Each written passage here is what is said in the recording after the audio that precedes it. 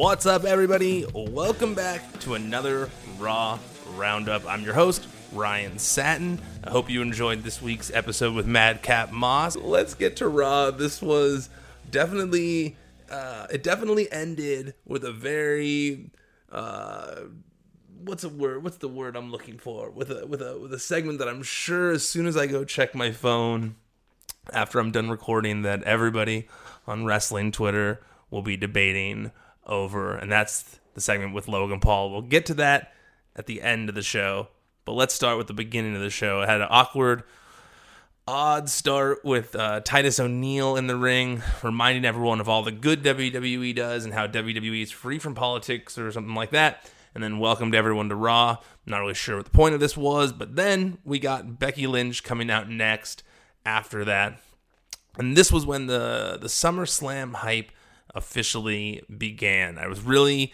happy to see that SummerSlam finally felt like it was happening on TV. I felt like there had been other stuff that they've been talking about, a lot of like the stuff that had previously happened with Money in the Bank or Clash at the Castle. And yes, there has been build to SummerSlam in small part, but this really felt like the night the build, the real build to everything began, because I feel like up to this point it had only been the Roman and Brock stuff that was really finalized and something you knew was for sure happening. Also the Street Profits and the Usos. But other than that, it was like a lot of things were up in the air and it wasn't sure what was going on. So now you know everything that's officially, not everything, but a bunch more things that are happening. And one of those things is Becky Lynch. She comes out next and she talks about all she's gone through these last few months, then announces that at SummerSlam, she'll face the winner of Bianca Belair versus Carmella coming up later in this show. Bianca Belair makes her entrance next and lets her know that Becky has got the narrative all wrong heading into SummerSlam. She says, "This isn't the Becky Lynch WrestleMania comeback story. This is the Bianca Belair comeback story from SummerSlam last year." And she says that she's going to right the wrong from last year's show one more time by walking out with the Raw Women's title. I like them playing into this for their match. Obviously, that was one of the big talking points coming out of SummerSlam last year. So the fact that they're wrestling there at this year's SummerSlam, you can't ignore that that's happening. You can't ignore the history between them at SummerSlam now. So I liked all of this. Carmella comes out after that and says that she's going to become the new Raw Women's Champion tonight. And as Bianca starts to respond, she gets double teamed by Becky and Carmella. Now, since it was confirmed that Becky Lynch is gonna face the winner of Bianca Belair versus Carmella, this to me at least made sense now. Like, since Becky already has the title match, working together with Carmella made sense. Like, they should have made that official last week, so Becky's interference would have been less confusing then. Or, you know, that even if they didn't confirm who her opponent was going to be, just that she's getting the title match at SummerSlam would have been helpful to establish some sort of logic in what she was doing last week. But now that it was established here, this at least made sense. We had Carmella versus Bianca Belair. After that, Bianca, says, "Okay, I'll still fight even though I was brutally beaten up before this," and she wins with the KOD. Becky comes in the ring with the title after that and acts like she's going to hand it to Bianca, but instead tosses it on the ground. To me, this felt like it was supposed to look similar to the incident between Charlotte and Becky recently, just like to amplify the drama between these two, and I like that. Worked for me. I really do think that these two are going to have a good match. They have great chemistry together. So yeah, I liked how this goes. I will say, though, I genuinely don't know who I think is going to win the match between Bianca and Becky. On one hand, Becky needs to start her comeback. I feel like she's been on this downward spiral for a long time now, and she needs to be on the upward spiral heading towards WrestleMania. On the other, I definitely don't think it should once again happen at the expense of Bianca Belair. So tricky booking here. I really wonder what's going to happen and who's going to come out on top of this. You'd think that Bianca needs it more. This should be, her moment right now. But also, Becky Lynch is one of the top stars in all of WWE. It's a tough one. I wouldn't want to be in the Booker's shoes in that one. I wouldn't want to be part of the creative team trying to figure that one out, because there's a lot. I'm sure there's a lot of internal debate over who should or shouldn't win. Street Profits interview after that regarding Jeff Jarrett being the special guest referee when they face off against the Usos at SummerSlam, and they say it doesn't matter who the ref is because they'll be winning the tag titles at SummerSlam in Nashville. They're not, look at me, blah, blah, blah, listen to me. Old marble mouth over here. The duo are then interrupted by MVP and Omos, and a match is set up for later between Omos and Dawkins. We had the KO show with Riddle after the break. Kevin says that he had become obsessed with Ezekiel and Elias, which is why he's been gone the last few weeks, but now he's refocused. He then proposes to Riddle that they form a team together, saying that RK Bro was good, but Bro KO could be great. You know, it's funny, because Riddle points out next that Kevin is the biggest liar he knows based on his past. And I think it's funny here because no matter how many times Kevin Owens turns on someone, we always get excited at the potential of him doing some sort of random team with a new person. I think we always fall for it, no matter who. And when I was watching this, just the name Bro KO was got me so hyped that I was like, okay, yeah, I'm okay with replacing. I guess not replacing, but while Randy's out with whatever he's dealing with injury wise, while he's out with the back injury, I was like, oh, Bro KO could be a good way to keep these two busy for a while. Just like it was a good way to keep Randy Orton busy for a while and also help Riddle. So the thought of it did kind of excite me a little bit. But then, Owen says he's turned a new leaf, and then he makes a valid... And then I will say, too, he also makes a valid point here by saying, you trusted Randy Orton, the biggest snake in the history of WWE. Nobody has ever been less trustworthy than Randy Orton, okay?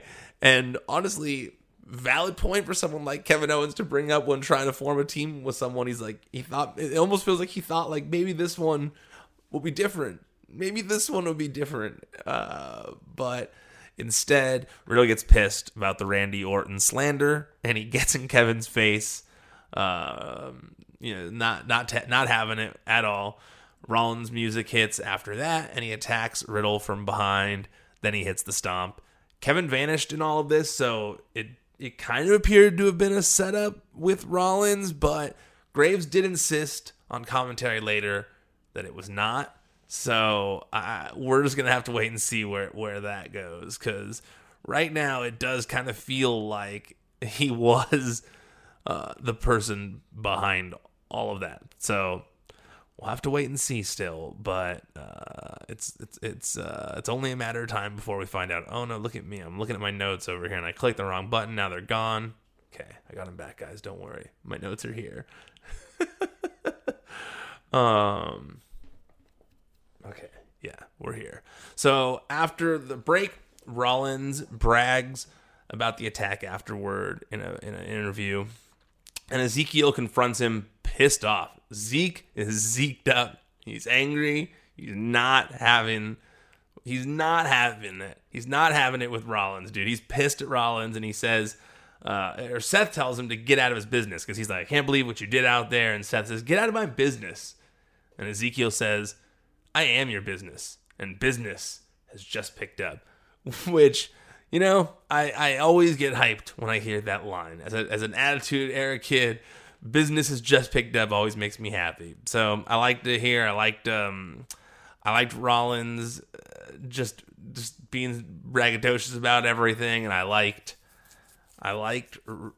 Ezekiel and the way he confronted him. It felt like, it's funny, when I was watching this, I was thinking, man, it's crazy that they are having Ezekiel and Rollins already, like Ezekiel's so new on the roster, and I'm realizing that they've already trained me into acting like Ezekiel is a completely different person. He is, I know, but they, you know what I'm saying? They've already tricked me. They've already made me buy into the whole thing, and I've now stopped calling him Elias. I'm fully in the Ezekiel thing, and I love that I've bought into it so much that I almost feel like I'm looking at a completely different person and not somebody who was already wrestling with all these guys before he went away. After that, we had Rey Mysterio versus Damian Priest. And there was a great finish here where Rey Mysterio goes for Hurricane Rana from the top rope, but gets caught. And then Priest drops him down and picks him back up again for Razor's Edge for the win. Balor grabs a chair to hit a concerto on Rey and says if Dominic doesn't join them, they're going to take his dad's head off. Dominic jumps in the ring and pleads with them not to do it and says he'll join and asks them to stop. Then they're like, oh, did you hear what he said? Well, it doesn't work that way. Sorry. And they hit him with the chair.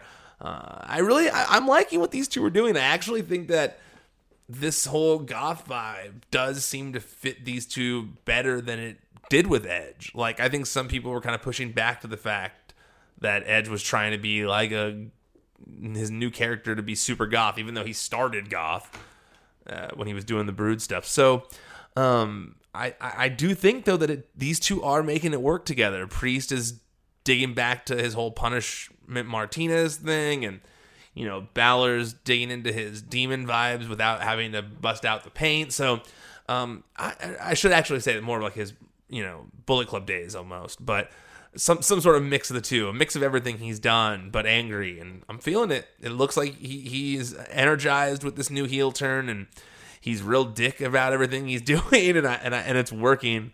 All right, let's get to the commercials real quick, and then we'll get back to the rest of the show.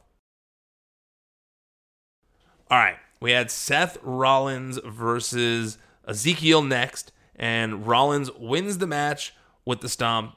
This was a solid competitive match that properly showcased both superstars without devaluing either, so I was super into it. I'm liking everything Zeke's doing.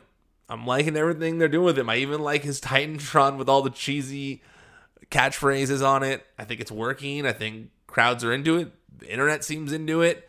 I think, you know, obviously the question could be asked of like how long can something like this last? But kind of like I said just a minute ago, I already have kind of gotten over the whole Elias aspect of this and just kind of like accepting that this is Zeke now. So yeah, they're even hyping up eventually doing the third brother now. So I got no issues with this, and I think they're doing a really good job with everything related to Ezekiel. So they also hyped after that next week there's going to be a Rey Mysterio 20th anniversary celebration at Madison Square Garden. And I'm assuming that this is where Edge returns, or at least maybe like his return is teased for SummerSlam here, since the latest vignette that we saw on Raw had a Rey Mysterio mask in it and ended with the tease of someone writing, I am coming to blank in blood. Well, they didn't have the blank, but the writer in me feels like I'm playing Hangman when I see that. So the rest of it we did not see. I'm guessing the Judgment Day get involved with the Rey Mysterio 20th anniversary celebration to continue their feud with the Mysterios, and when it seems like they're going to hurt Rey, Edge finally pops up on the screen, and he finishes what he's writing to say, I'm coming to SummerSlam, and we get Finn Balor versus Edge at SummerSlam. That's my guess. It could be wrong, could be something else, could be totally different than that, but that's where I see this whole thing going. I will say, though, if Edge does that, it doesn't really stop them from attacking the homie, Rey Mysterio, but you could still write it to where it all works. We'll see. After that, we had Omos versus Angelo Dawkins, and Dawkins was bringing it to Omos, man. He was super on fire, lighting him up, but then MVP got involved, and it led to a DQ. Pierce comes out after that, turns into a tag match, and that's that. It's going to happen after the break while MVP is in a suit preparing to wrestle a match. I got to say, I like how WWE has done such a good job of showcasing Dawkins as of late. Like, you know, everyone always talks about the future of Montez Ford. You know, how he's a future main eventer, future world champion. But I really respect the fact that these last few weeks they've been doing a great job of showcasing that Dawkins has a singles future as well. He's been killing it every time he's in the ring alone. So I'm really happy with what they're doing with Dawkins as of late to show that he is on the level of Montez Ford as well. Them doing this, though, does make me fear they're being split up soon, but I will not keep bringing it up anymore because I'm worried that I'm gonna jinx the whole thing. We had Street Profits versus MVP and Amos after the break, and I was so impressed with the fact that MVP was able to wrestle while wearing a suit. Like, I can't even wear a suit and just walk around comfortably. So I really have respect seeing someone wrestle in one so casually. Like, it wasn't like a fit to wrestle in suit. Like, he wasn't wearing like stretchy type stuff. That was a real nice suit. And I respected that. Ford hits the frog splash and only gets a 1 count in this match. Looks stunned after, sold it well. Attempts to do it again, but gets pushed off the top rope by Jey Uso. And the match ends in DQ. Bummer. I was bummed, but Amos shouldn't be taking losses anyways. So I understand why they went with that finish, but I was invested in this. I liked where it was going. I wanted to see more of it. I wanted to see an actual finish. 2 DQs in a row. Wasn't stoked on that. Veer walks up to Sarah Schreiber backstage afterward and just stares at her awkwardly. Says boo. And then laughs and walks off. Not sure where this is going. Not sure where that's going at all. You went from dominant monster to goofy, laughy guy backstage real fast. Real fast. In record, no, I shouldn't say in record time, but in quick time. So hopefully he doesn't become a comedy character. I feel like there was potential in what they were doing with him. So I want to see them get back to it rather than go a new direction. Miz walks up after Veer leaves and hypes his confrontation later in the evening with Logan Paul. We're going to get to that very soon.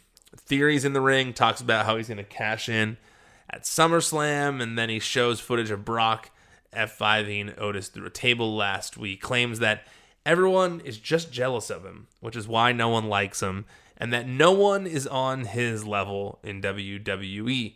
AJ Styles interrupts, saying it's not jealousy, they just think he's a jackass. And Theory asks what he's... And Theory, he fires back with a good line here. He was like, what were you doing at my age in wrestling? Giving phenomenal forearms to hillbillies in Georgia? I thought that was a good line. Styles says that he's proud of his background, obviously, and that he's the guy who's going to beat some respect into Theory. Dolph Ziggler's music hits after that. And he once again sits ringside for the match, not explaining why he is focused on Theory. We get AJ Styles versus Theory, and at one point, Theory's on the outside, shoves Ziggler to the ground. Dolph Ziggler, angrily gets back up, but still doesn't get involved until the end when he hits a super kick on Theory as the ref's back was turned, and he eventually got counted out of the match. Okay, so I don't know if it's just me, but winning Money in the Bank seems to have given Theory more confidence on TV, and it's starting to show. Like, the way he handled the what chance was really impressive.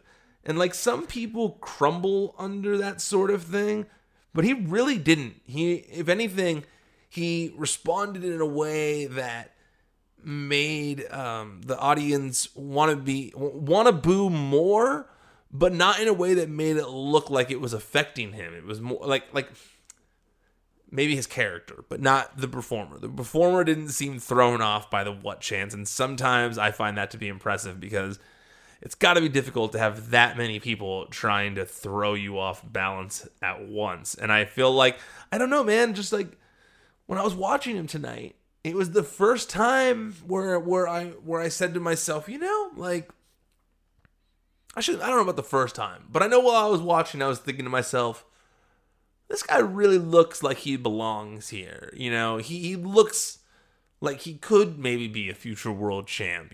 For a long time, I think that it's been hard to see that because he's been so good at being a heel, maybe, or because he was getting, shoved, I shouldn't say shoved down our throats, but because he was getting pushed so hard on TV, I think that sometimes I have this weird thing where if everybody likes something, or if something's being pushed too hard on me, and I think other people have this as well, they either resent it or they're like, I'm not going to like it yet. Maybe when everyone calms down about it. So that can be me with a lot of things outside of wrestling, just in pop culture. And so maybe I might have had a little bit of that in me with the way Theory was getting pushed. But I really did, when I was watching tonight, think to myself, this guy is definitely a future world champion if the cards are played correctly. I don't know if he should be cashing in on Roman Reigns, or should happen when it should be happening, or what. But I was watching myself. I was thinking to myself, this guy does have as much potential as everybody says. Okay, after that, there was Alexa Bliss, Asuka, and Dana Brooke versus Doudrop, Nikki ASH, and Tamina. Tozawa appeared at some point during the match, pins Dana Brooke for the 24/7 title. Then Nikki pins him for the 24/7 title. Then Alexa pins her for the 24/7 title. Doudrop pins her for the 24/7 title. Then Tamina pins her. Then Dana Brooke pins her. All back, full circle. Basically just canceling out everything that just happened. Then Asuka, who wisely didn't care about any of that, locks in the Asuka lock and wins the match for her team. All right, let's get to the big part of this show now. Miz TV with Logan Paul. Logan comes out with his energy drink, slams it to the ground, asks if Miz accepts his challenge or not. Miz tells him to hold up and says to remember the better times. He then shows footage of WrestleMania that ends before the skull-crushing finale he gave to Logan. That was a great touch. I laughed at that it was like, oh, no, look at the better times. Nope, nothing else to see here. Nothing else to see here at all. But Logan asks for the truck to keep playing the footage, and it shows how things really ended. Logan says, I want to wrestle you at SummerSlam. I've challenged you. And he continually tries to play the babyface role here by mocking Miz and playing into the crowd as if they're on his side. Miz tries to talk Logan into thinking that he needs him now that he's in WWE, but Logan rolls his eyes at that. Miz says, you know what, Logan, you have to earn the right to face me, so your challenge is denied. And Logan responds, you don't think I'm ready? You don't think I'm tough enough? Which, whoever wrote that for him, nice line. That was good. I'm guessing it was Miz who suggested that one, but it was good nonetheless. And then he says well, let me read it for you. Let me read what he said, and then we'll discuss. He says, I was told I wasn't ready to build a social media career, and I revolutionized the industry. I was told I couldn't last in the ring with Mayweather, and I put him on my highlight reel. And I was told I couldn't compete at WrestleMania, but I committed myself, worked my ass out of respect for this sport. And when someone tells me I'm not ready for something, it only motivates me. And right now, my sole motivation is to prove you wrong and beat the hell out of you at SummerSlam. Conflicted about all of this. I really like to cheer for people who do motivate, who are into being motivational. I want to get behind someone who's motivational. I just don't think Logan Paul is motivational, despite what he's saying here. Maybe I'm wrong. I don't know. Because it's not that I think it's bad to use him. I actually think it's brilliant to use him. I think he's someone that has a huge audience, and if he wants to wrestle and do all this stuff, it's brilliant. I don't know. It's like, first of all, there's only a small portion of the audience, or even outside the audience, that is going to cheer for somebody who says, I was told I wasn't ready to build a social media career, and I revolutionized the industry. Like like self-awareness there.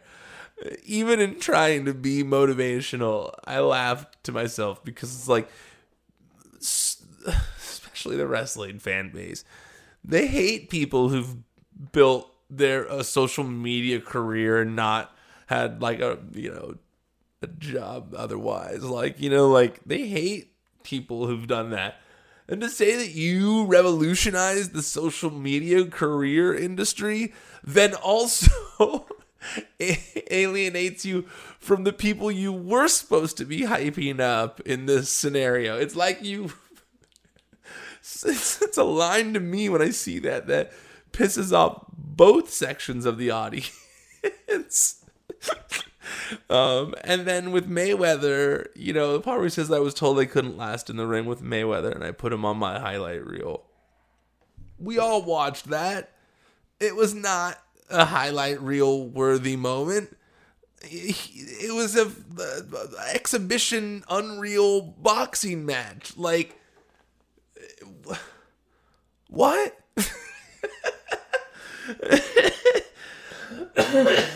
Yes, maybe people said he couldn't compete at WrestleMania, and he committed to it, and he worked his ass off out of respect for the sport.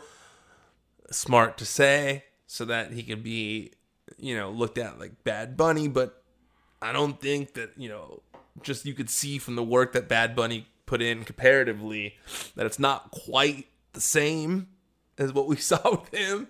However, still good to say this. I just felt like the intent was so motivational, and I laughed at the things that were said in it, because it was just like, I don't know. I think that in order to be a babyface, you have to do some sort of act of heroism at some point. And at least in my opinion, to be able to turn face. And we haven't really seen that yet. We've just seen him talk about how good he is. And that's kind of what a heel does, which is what he is. So that was my thoughts on that. Logan says he'll be on Raw next week from Madison Square Garden, where he's going to host an episode of Impulsive TV. Miz says he doesn't care because the answer is still no. Logan says that's the exact answer he'd expect from someone with 2 blueberries between his legs, and gets the crowd to chant tiny balls.